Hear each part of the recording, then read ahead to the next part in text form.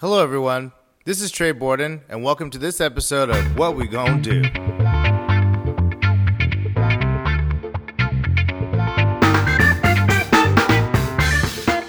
Hi, Britta. Thank you so much for. Yeah, it's good to see your lovely face. Thank you for agreeing to appear on this episode of What We Gon' Do. And you know, this has been a really interesting time. Obviously, as we've pivoted to focusing on this kind of racial reawakening, and it's an awakening not just about kind of Black people. It's a lot about kind of the history of this country and like the kind of reckoning of like what we've done and who we are. And that's the only way we're going to ever even glimpse a brighter future, is if we kind of cop to what has occurred. And I think that as we've seen this kind of new term emerge, BIPOC, which is, you know, it's hard to keep up with all the acronyms, you know, but what's interesting about that term is that it does separate and center kind of Black and Indigenous people. And I think that what's been really interesting is to kind of see that all of these struggles are linked. I know we spoke before, it's not about the oppression Olympics, but if there is a group in this country that can say, you know, we understand and our struggle in terms of like how we've been treated in this country is comparable, if not worse, is the Indigenous populations here. And I think that's also, it's been much more obscured in some way too, like than the Black struggle has. And so I really wanted to talk with you about kind of like, as an Indigenous leader, as someone who kind of sees and knows this history, kind of how you're interpreting this movement, how these things are linked together, and kind of like what way forward. And also just illuminating all the stuff that we don't even know, like all these holidays, all of these heroes, all of these monuments, like, it's like we've just scratched the surface of the truth. So anyways, Britta, please just give a brief after that introduction, which is all over the place, kind of give us a little bit of an introduction as to who you are, and kind of like what your role is in the community. Sure. So my name is Britta Guerrero. I am the CEO at the Sacramento Native American Health Center. I am a member of the San Carlos Apache tribe, so I'm not originally from California, but I'm blessed to live and work here. I've been working in the Indian community for 13-ish years. I'm from an Indian community. These are my folks. This is what I do. This is my life. This is how I move in the world. So I think I can speak to the Indian experience. I can't speak for all Indians. I know everybody's going to say like, my Indian friend said that's not true and mascots don't bother her and you're wrong. And I'm not going to argue, but it bothers me. And so I'm coming. And we're going to get into that. My perspective belongs to me. I don't speak for all Indian people. But I have served on a number of nonprofits. I am very active in the community. I'm very outspoken for Native people, for women of color in leadership. And I really feel like there's so much space for us to build each other up. So I try to be my best intersectional self, but also stay very true to who I am. Sure. Oh, I appreciate that. And I can vouch for your outspokenness and effectiveness. I love it. What a time to be alive. Yes. You know, actually, let's start here. And this seems like a little bit superficial, but from my own kind of knowledge, and I noticed you using the term Indian, which I think a lot of us who don't identify as, you know, First Nation or Native or Indigenous, like what is the kind of spectrum of terminology that is kind of in and out of vogue or in and out of like appropriateness? And is that controversial within the community? It's super controversial within the community. So this also speaks to my generation. So my generation, I grew up as an Indian person.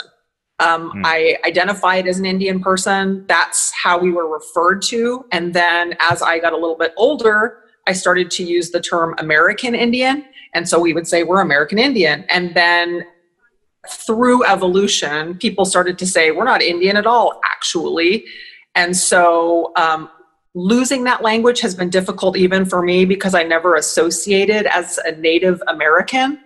And so now we're talking about Indigenous, and there's all these labels, but we're actually older than America. So having American tied to my identity is a little bit sour to take.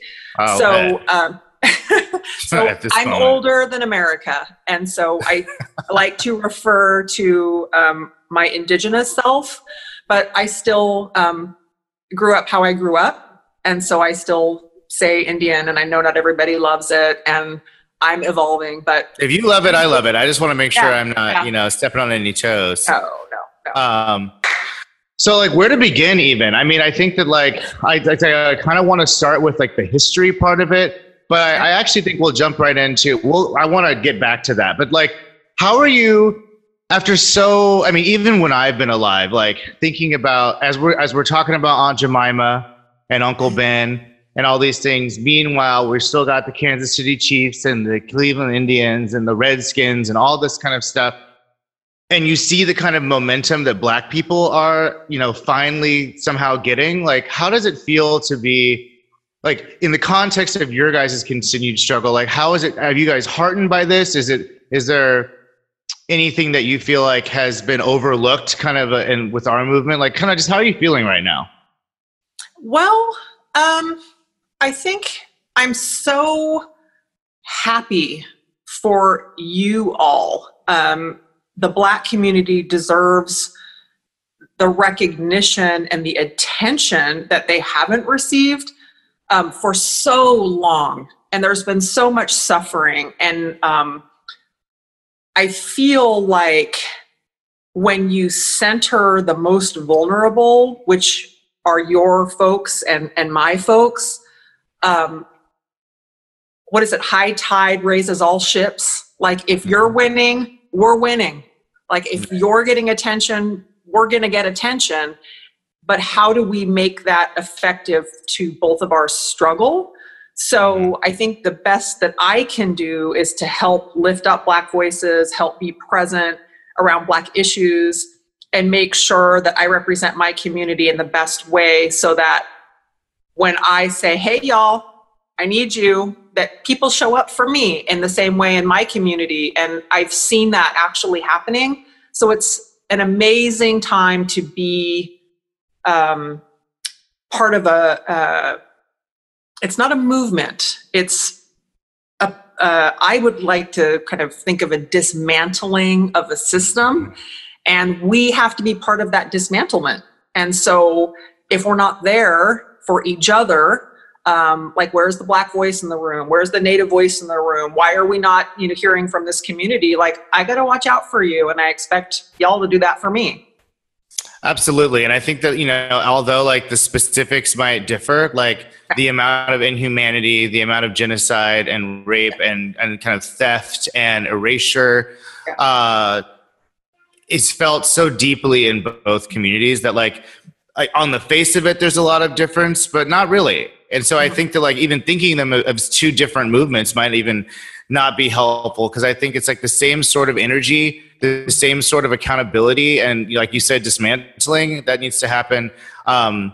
Needs to kind of there needs to be recognition of what's happened to both of our communities, and this country was literally built on the backs of Black and Indigenous people first. I'm not saying no one else has been oppressed, of course, but without the Indigenous struggle and without Black people, this country would not be America. Yes, I agree. So I guess what I would, I think what's important, just to acknowledge is that Black people are tribal people. You come from a tribal system. And so I think there's a detachment that's happened purposefully to disassociate yourselves with the tribal-centric nature of who you are. And that's been done purposefully in the same way that it's been done to us. So we have moved from this space of looking out for our tribe and collective responsibility for one another to this I'm going to get mine type way selfish American mentality. Yeah. And it's that Eurocentric trash. It's that colonial construct that's so mediocre. It's so blah. this is the best we can do? Really? I mean, the container is so rigid and we have so much opportunity for fabulousness, and we settle for this really mediocre construct, and it disappoints me daily. Tell it. I am so disappointed. And so I feel like if we go back to this collective responsibility where everyone has value and everyone has a purpose, we win. And we have been devalued so much, and we have, even in our own minds, we've colonialized our own minds through this low self-esteem because we can't compare to Western beauty or generational wealth, and we are comparing ourselves with a measure that's not meant for us. Like, I don't even belong in that box. Like, bye. You're like, no. Take it, keep it. No, please. And so I just feel like we've really got to get back to that tribal, and people use tribalism in a negative way, and they're wrong. But this tribal caring for each one another and all having a significant contribution to make. And because you don't go to college or because you're not a lawyer, it doesn't mean you're not a leader. And so because you're not a politician, you're not a leader. It's like we're all leaders. We all You've have. Seen you can be a politician and not be a leader. You know, locally, preach. nationally, globally. We don't even have to get into it. Yeah. No, it's you can excel within their construct and be completely ineffective, or you can stay outside of their system and be super effective. It's just kind of choose your own adventure. You know, and I think that like there's so much wisdom in that, and I think that like we see the results. Look at what we're dealing with. Look how ill-equipped we are to grapple with truth and like real problems and human dignity. We've been outstripped by a virus because of like ego mostly, and because of a system that's only successful with exploitation of vulnerable people. And like you know, the proof is in the pudding. If it was really working, we wouldn't be having this, you know, ridiculously lackluster, to say the absolute least result. And so I think that I think there's more and more people are kind of tuning into, you know, what are other ways? And like the original ways on this land were some of the healthiest and most community driven and most kind of careful traditions that existed, and you know we've done our best to eliminate and hide those. And so I think that like what might be helpful is to kind of set the stage a little bit for like how we got here.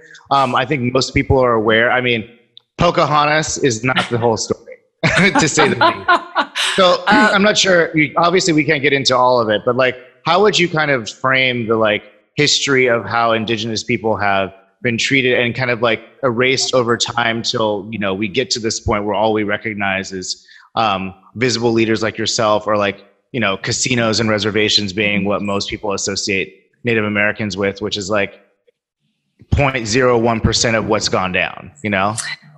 So I would go back, if we were going to talk about history, to Christopher Columbus, who actually was kind of a third place loser behind Leif Erikson and someone else. It'll come. Anyway, you don't get a third place medal. Like, you didn't win. And so this westernized construct of maiden voyage and a sailor who discovered America actually by accident because he wasn't a great sailor, who all of his men died, and it's a terrible tragedy. And then Indigenous people came to save the day, and then they killed us all. So it's like, that's the story. Like, here we are coming from a place of compassion and kindness, because in our communities, we have always cared for each other. And so here we see people struggling and starving, and they're kind of the third place losers, and we know they're not going to make it. And we teach them, and in turn, they betray us. And I think that is the legacy of colonization. I mean, like, to the bone of this country. Like, we tried to do the right thing, and y'all, couldn't wait to fuck us over, and you haven't stopped. And we can't help that we are so amazing to look at that. Of course, they were like, oh my God, they must be so, they're so sexy. We just can't help ourselves. And so it's the rape and the pillage and the Pocahontas story.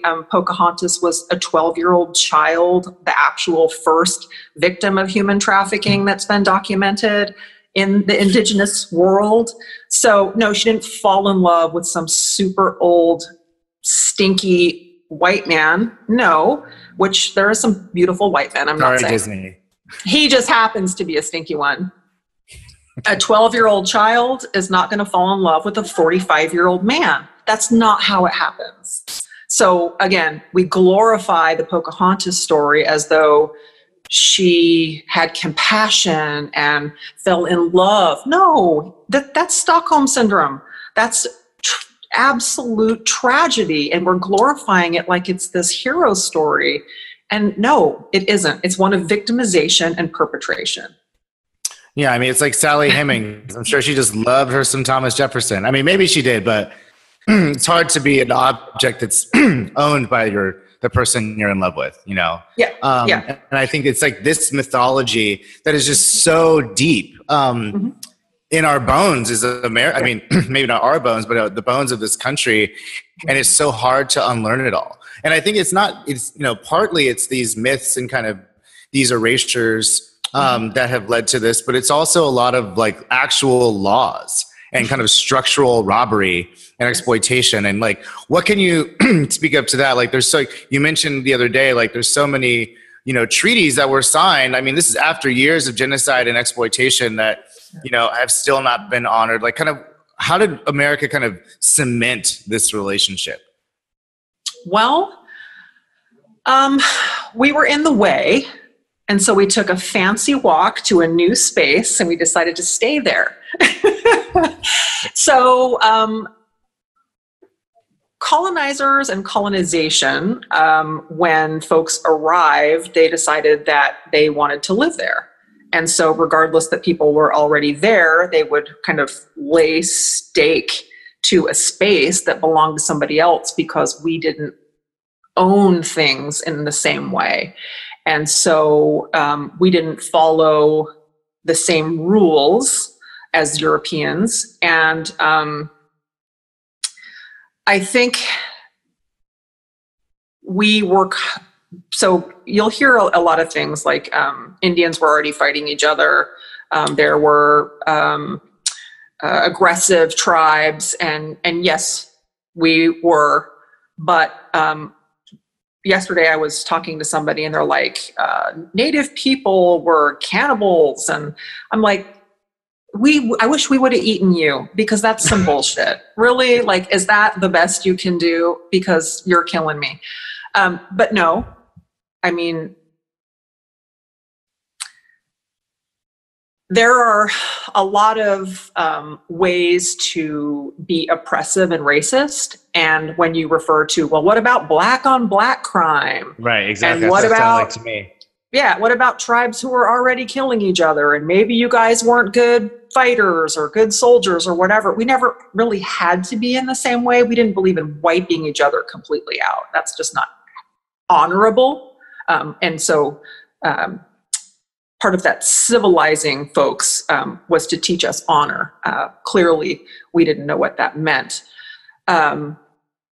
So I guess the stories and the treaties, it's mostly built on lies. Treaties are pieces of paper that Native leaders signed and expected the government to uphold those compacts. What you're seeing right now, or what you saw last week in Mount Rushmore, there was a treaty signed in 1849 that actually acknowledged the Oglala Lakota tribe, that designated that space belonging to them. that belonged to the tribe. And then they figured out. And had belonged to them for as long as this space existed, you know? And so the monument, what is it called? Mount Rushmore. It was a sacred space to the tribe. And it was beautiful. And it was a place that people went to pray. And so they found money in the Black Hills. And they were like, wait a minute, we're not going to acknowledge that treaty. And you don't have attorneys. And there are no laws to protect you. And since we make the rules, you can never win. We're going to take that sacred space and we're going to carve our leaders' faces in it to remind you of your place, which is exactly what happens with statues and all of these glorifications of heroes who were actually murderous, rapists, horrible, the worst of the worst. Monsters. I mean, like, where was that on Schoolhouse Rock? You know? Washington's a monster. Like, I mean, I needed that. Yeah. I needed that knowledge.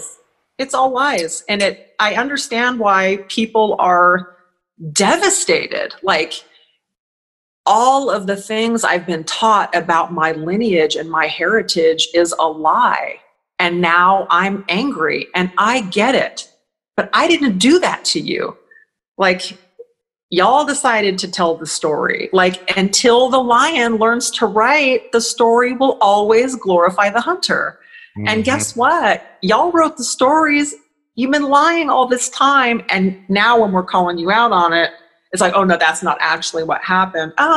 Actually it is what happened. And on some level, I feel like I'm no expert on psychology or kind of like anthropology even, but I feel like everyone on some level knows the lie, you know, because the truth doesn't hold up. Same as like Black people are stupid and lazy and they don't work hard and like they're dangerous. It's like, yeah, that's why we're the best athletes. That's why you enslaved us to do all the hard work. That's why we take care of your children. If you thought we were monstrous, rapist idiots, we wouldn't be so useful. You know, same with the indigenous peoples. If like there are these like hideous, cannibalizing, kind of like nothing, you know, to hold sacred people, like you wouldn't have had to work so hard to kind of crush their spirit and steal. If they didn't have anything you wanted, you wouldn't have wanted to steal so much shit. You know, so well within the I think the construct of like the Declaration of Independence, where it actually calls us out specifically that all men are created equal unless we own you, or you're a merciless Indian savage. And for the record, we were merciless because we had to be. That was a reaction to some bullshit. Right. Don't start nothing, wouldn't be nothing should be in that declaration as well. Right. Well, and I think that like kind of bringing us closer to the present day, because I feel like one of the things that's kept, one of the things that Black people have going for them is their visibility. You know, I mean, like you see Black people, you know, I mean, very few Black people are able to kind of like, you know, dilute their Blackness to such an extent that they're actually able to pass. I mean, some Black people say like, I got Indian in me, you know, I'm sure you've heard that. But I think that like with Native Americans, there was such a kind of purposeful effort to dilute and rape such that even within those communities, you know, you end up looking much more European or much less Indian than you might have. And I think that that's allowed, you know, the fact that we have Elizabeth Warren arguing about her Native American status is like indicative of kind of like how much we have diluted and kind of erased that culture and those people. So kind of like what are the efforts that are underway or kind of like what are the struggles that you guys kind of still need to bring to more visibility that kind of have to do with maintaining your identity and visibility in this culture? Well, I think that was the construct. It was specific to make Native people invisible. So we deal with Indigenous invisibility. That is our struggle, just like you deal with anti-Blackness. So if we don't exist and we're mere fairy tales, then we can have sports teams named after ourselves because we're not human. And so If we're just historical people instead of people living in the present day, it doesn't hurt anything. And so what people forget is that indigenous people walk amongst you, and because we don't wear buckskin and leather, we don't get recognized. It's frustrating, but that was done on purpose. I mean, people, just to get back to the statue thing really quick. We can stay there too if you want for a bit. No, I think that, they're like, you're erasing our history. No, erasing history is knowing the name of Christopher Columbus, but not of whose tribe this land actually belongs to. So that's erasing history. So I feel like the erasure piece for us started when there were actual federal laws to kill the Indian and save the man. So if we became westernized and we were taken off the reservation, then we could assimilate and we would be counted by our blood quantum, and slowly the blood quantum would decrease and we would be gone. And that was the plan, was for them to exterminate us. There are still laws on the books to exterminate Indian people, and the best way to do that is to completely erase us from your understanding, from your visibility, from every possibility. We're just and literally like kind of breed breed the Indianness out of people. I mean, literally in some cases. And I think that is, quite effective, unfortunately. Yeah, but this is my face. Right. Didn't always work. And so I think, so the Black experience, and I don't know it, but I know that the descendants of the enslaved and the descendants of the colonized will rise up and will lead the change. And without us, there is no movement.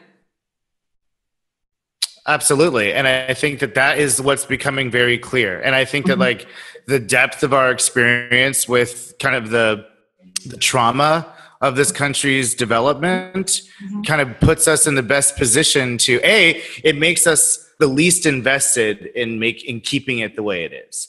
I think that's what you're seeing so many people who are like, but it helps me to be the way it is. It's like, well, guess what, bitch? Like, we're going to burn this thing to the ground if that's what's necessary to get it to a place where we can all kind of live and thrive the same. And that's the other thing. It's like, I mean, and lucky for white people that, like, we are not looking for, I've heard a few people say this, like, you're lucky we're not looking for revenge. We are merely looking for space to exist and live and thrive. And, because revenge could be very justifiable, especially given the antics we're seeing right now. So y'all don't deserve forgiveness.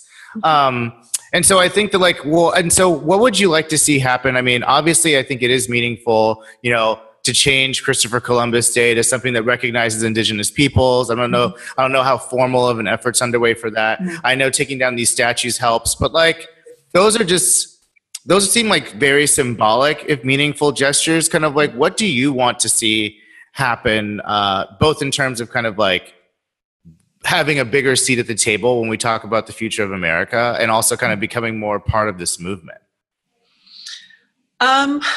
I think there's so many things that can happen. I think there's so much injustice that has happened that's not historical, that deals with like the school to prison pipeline that continues, redlining, reservations, the percentage of Native American children that actually graduate from high school, that go to college, representation. There's so many places in which we're absent. There would have to be a concerted effort, and there would have to be funding, money to invest in our communities with interest. Right. Go ahead. And what is, so like, obviously you're in charge of the Native American Health Center, and you obviously are very can you paint us a picture of like how dire or hopeful the situation is? Like, what is like the state of the indigenous population in, you know, at least California, but if you know more widely than that, kind of the, like, what is the situation? So I think the similarities between the Native community and the Black community are very similar. The resiliency factors, the strength-based kind of connected families structure is very strong. Our connection to our culture is very strong. We know who we are, regardless of what anybody says or what piece of paper says how much Indian you are. We need acknowledgement. We need to be included. We need a space. We need a safe space. I know everybody's talking really about it's time to heal. It's time to heal. Everybody should be healing. Let's heal. And we're not ready for that. Like, we have to say, okay, now we're ready to heal. And not enough has been done. Like, I thank you for the statues. Like, it's kind of whack. Yes, Redskins needs to change their name. Yes, land acknowledgements need to happen. But those are such small things. We need to invest in Indian business. We need to invest in the Indian workforce. We need to invest in Indian employment opportunities. We need to create education opportunities for Indigenous people, invest in economic development, tribal enterprise, like all of the opportunities that we didn't get for generations. We need to decide we're going to put investment there, and then in however many years we agree to, we need to have the same political power and the same economic power to even be in a space where we consider equality. And it's not just about equity. It's about representation and presence and being seen. I mean, there's so much more to that. It's so much more complex. Well, it sounds like a lot of the stuff we're asking for, you know? Mm-hmm. It's like all that sounds like things and that's what I'm saying. I think that these are not, you can't demand it for one group and not demand it for everyone who deserves it, and who needs it and who has been denied it.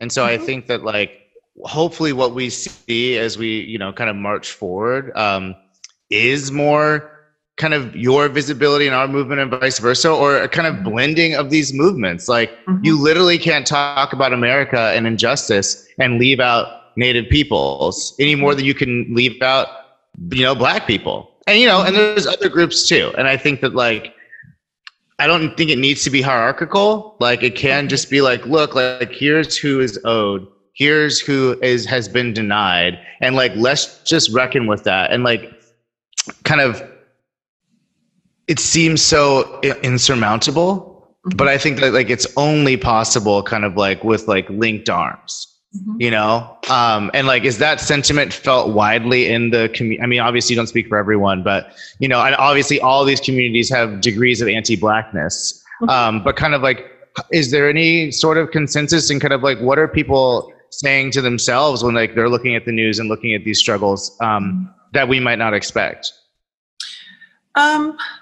I think there's some really deep healing that needs to happen between the Black community and the Indigenous community.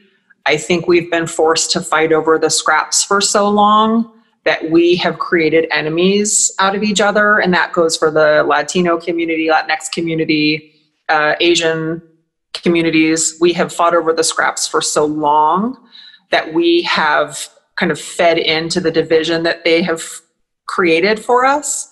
And so I think we really need to do some healing together, and we need to decide that that's what we're committed to doing and lifting each other up, because nobody's going to do that for us. Nobody. And so until we start doing it for each other, it won't happen. And so how do we commit to each other and say, hey, I'll show up for you, you show up for me, And I think we've been seeing that with the murder of Vanessa Guillen. Mm-hmm. She was the soldier, the Latinx soldier who was murdered recently in the military. Like, Black community has showed up for her. Indigenous community has showed up, and it's a call to Black and brown unity. And I think this is the most progress I've seen in that direction. But we also have to deal with anti-Blackness. I mean, we have Black Indians. It's been going on forever and ever. I mean, we helped slaves to escape.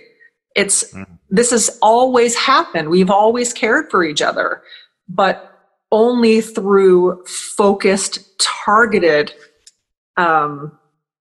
division has this happened. Where, of course, we can be better than somebody and not always be the worst. And now that we are starting to reclaim our identities and see so much beauty in who we are and not being ashamed of who we are, can we actually say, hey, there's enough space and there's enough room for you. Like, let's do this together. And matter of fact, your skin is amazing and beautiful. And I appreciate your fucking beauty. Right. Like, walk with me, make me more beautiful. Well, and it's interesting because I feel like even growing up in Sacramento, like, you know, we had a Mayan dance teacher, and we had all these other opportunities to kind of learn about other cultures throughout. Mm-hmm. But it's like, we went to Sutter's Fort. You know, I dressed up like James Beckwith, like the only Black person on the list of people to choose from. And like, there's just, and like, you know, we passed Sutter's Fort, we do like a tomato festival there or whatever. And it's just like, I think they're just, in addition to this like very focused unity building, mm-hmm. there's an equal amount of focus or not maybe equal, but a substantial amount of focus just to tear down these myths. Because as long as people, like, we can do whatever we do over here to build each other up, but if we're still exalting mm-hmm. this past and these mm-hmm. figures and there will be no reckoning with what's happened. Mm-hmm. And without a reckoning, like what, you know, you mentioned the acknowledgements. I'll speak a little bit to that because I hadn't really experienced that until I went to Australia. And I was like, you know, at these events, like these really public events in Sydney, and, you know, no matter what it was, like the mayor or the kind of CEO, whatever, be like, first things first, we're going to acknowledge like that we're standing on the lands of these people that we like, you know, killed and raped and probably stole their kids and like all this crazy shit. So like, we're just going to, you know, we had not done much about it, but we are going to acknowledge it. And I was so blown away just at the power of I was like, I can't even imagine Barack getting up in some place and being like, first things first, we're going to acknowledge like the genocide and fuckery that happened here mm-hmm. and say that was wrong and this land belongs to them. And we're going to go about our day. Like, even that would seem so like incendiary in mm-hmm. some way. Mm-hmm. And I think that like, that's what we're up against in this country is like the refusal to even acknowledge what's really happened. And I think that people like you and me are in positions to be like, actually, we're just going to acknowledge it and you're just going to have to be okay with it. Mm-hmm. And kind of like, I was going to say, you're going to have to be uncomfortable for a minute that the land that you stand on was inhibited by people, hundreds of thousands of people who are no longer here because you are. And sit with that for a minute. And actually, when Cornel West was here at Sac State, one of our tribal people got up and said, "Hey, no land acknowledgement? Like, what's that about?" And he swore from that day forward, he would never go any place without doing a land acknowledgement. And it's for people like that to stand up and say, I won't do anything different than what I've been instructed to do. And to really take that in and feel it and then teach others through that example. And tell the truth. Yeah, I mean, Cornel West, I'm sure, goes around saying, all I do is tell the truth. It's like, well, if that's what you say you do, then this is what that means. That's mm-hmm. actually, you know, without putting myself on the spot, it's like, because for years, that was 2015, I went to Australia and I was like, gosh, I wish that would happen here. And like with Next City, like we do, like, you know, when we have formal events, mm-hmm. like there's people who kind of who it's really important when we plan something in advance to do that. But I'm like, it needs to become part of like common practice. This needs to be habitual. Not like, we're going to be super woke today and we're going to acknowledge some native shit. It's like, every time we go someplace, you should do your research. Like, I mean, honestly, like, I don't know who used to be in downtown LA, but I know I can find out. Like, I find out every other fucking thing I want to know. You know, so I can make that commitment. That's a really good idea. And it's a very tiny, tiny thing, but relative to what needs to happen. But it's like, 1 million people doing these tiny things is what's going to like turn this giant wheel in a different direction. Absolutely. Absolutely. And I think we just have to start by telling the truth. This is what happened. Here are the reasons for generational poverty. Here are the reasons, like here is the root cause of crime. Like here are the root causes of ghettos. Here are the root causes of obesity. Here are the root causes of all of these things. Like substance abuse, all these things that like wouldn't be the way they are if it wasn't for these root causes. You know, there's always going to be people who struggle, you know, with themselves, but it doesn't have to be because it's structural, generational, you know, ceaseless, relentless oppression. Diabolical. And like when you told me that shit about Mount Rushmore, I was like, God, like that is just so evil.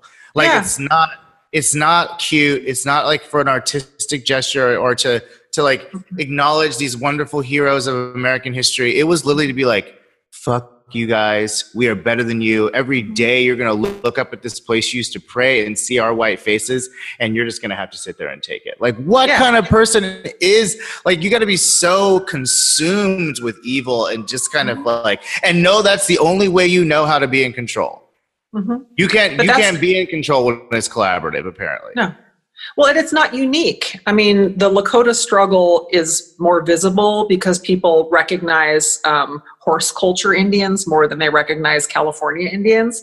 But it's the whole system with all of the frickin' missions. I mean, the missions in California, now people are getting married there. Like they had whipping posts outside and starvation chambers. It's like, tell the truth. Just tell the truth. And then our story becomes like, look what we have survived. And like, we're really strong people. We're really, despite all of the systems and the barriers that were created to quell our success, here we are succeeding. And I think that says a lot about us. Yeah, I mean, the fact that we're here having this conversation, despite everything, is a testament to the resilience and strength of our communities. Now, imagine what we could be. Well, I would say, imagine how many more of us could be doing it if there weren't these barriers in place. And so, well, thank you so much for talking with me. But is there anything that's kind of coming up for you guys at the center that you want people to know about? I mean, we're in this ceaseless pandemic again. So, I mean, like, you know, obviously whatever, but, you know, is there any kind of resources or things you want people to pay attention to or things that are kind of top of mind for you? I don't think so. I mean, I think we provide, you know, we serve the unseen and the unheard. I mean, we focus on the Native community, but everyone is welcome here. And so, all of their health services, physical, emotional, spiritual. I mean, that's what that's the focus of what we do. And so we're always looking for different ways to do that and welcome folks in. I think putting underserved folks at the center of what we do because we are from this community, it's not about being woke. It's about who we are. It's how we move in the world and really recognizing what we contribute. I mean, in Sacramento, we have this huge building on J Street. And so there is a lot of presence of Native people here.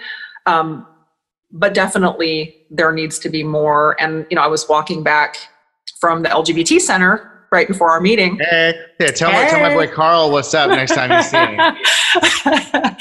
And there was these two little ladies walking in front of me with their masks on, and they're like, what does that sign say? And it says Sacramento Native American Health Center. And they're like, wait a minute, there's Indians in Sacramento, and I'm just like, oh, I have so much work to do.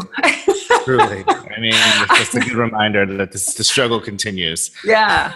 So, I mean, just be present, be aware. It's not all about you. Like, there are a lot of different people that make up a community, and we have to really focus on caring for each other. Well, Sacramento is so lucky to have you and the center, and I really appreciate you kind of bringing your experiences and perspective to my little teeny tiny platform that hopefully can get people to really start thinking of this stuff the right way and kind of connecting the struggles and communities that need to be connected for any of this shit to work. So love you, appreciate you, Britta, and take care. Absolutely. Thank you so much. All right. Bye. That was great. Did you enjoy that? Yes, fun. I was nervous, but I did okay. Oh, you did great. What do you mean? If you were nervous, I couldn't tell. I mean, you're a pro. And I just think that so many things you mentioned are like just so critical. And also like, they should be straightforward and obvious to everyone. It's like, take care of one another, tell the truth. I mean, the thing is like, the truth is so hidden. Yeah. It's like people don't even know, like the fact that you know me, and I could be like, I could even say like land acknowledgement should be a thing. And then like, because it's so much more work to go and be like, so everywhere I go, I need to like research like whose thing it is. I mean, that should be an app, It's like, whose land is this? It's not a bad idea actually. So, I mean, because like it needs to be like, or Google Maps should have an engineer that actually says like, whose land are we on? Yeah. That's something I will. That's what it's take. Google, it's like all the infrastructure around us reinforces the lies. It's such an insignificant thing. The research with Google, will take you all of 8 minutes, maybe. But I think it's the act of actually doing it and then having the courage to say it out loud. It's more impactful than you know. I mean, it was impactful for me, and it wasn't even acknowledging me, because the idea that you could say like, we don't have all the answers and the world right now is not perfect, but at the very least, we're going to like glance in the direction of justice and acknowledgement, I thought was like just it was light years beyond America. Like to have a president get up and say, to have Biden, hopefully, I mean, it's crazy that I'm even saying hopefully Biden, but like that's where we're at in 2020. Like to get up there and to go back to Mount Rushmore and be like, here's what actually went down here. And like, we're going to ratify this treaty that's been languishing, and just give us something that says we are willing to reckon with what we've done. And I think that would mean so much to at least the young people growing up in a country that has the willingness to be honest about itself. The willingness to be honest about itself and to admit that not every decision that was made was right. Yeah, I mean, that's at the very least. Not every decision made in America was right. Should not seem controversial, but in this case, well, I've got to run, but I will. So I'll send this to Teddy, and then we'll get this up hopefully by the end of the week if we can. Fantastic. But I really appreciate this, Britta. Thank you so much. Appreciate it. Thank you. All right. Bye. Bye.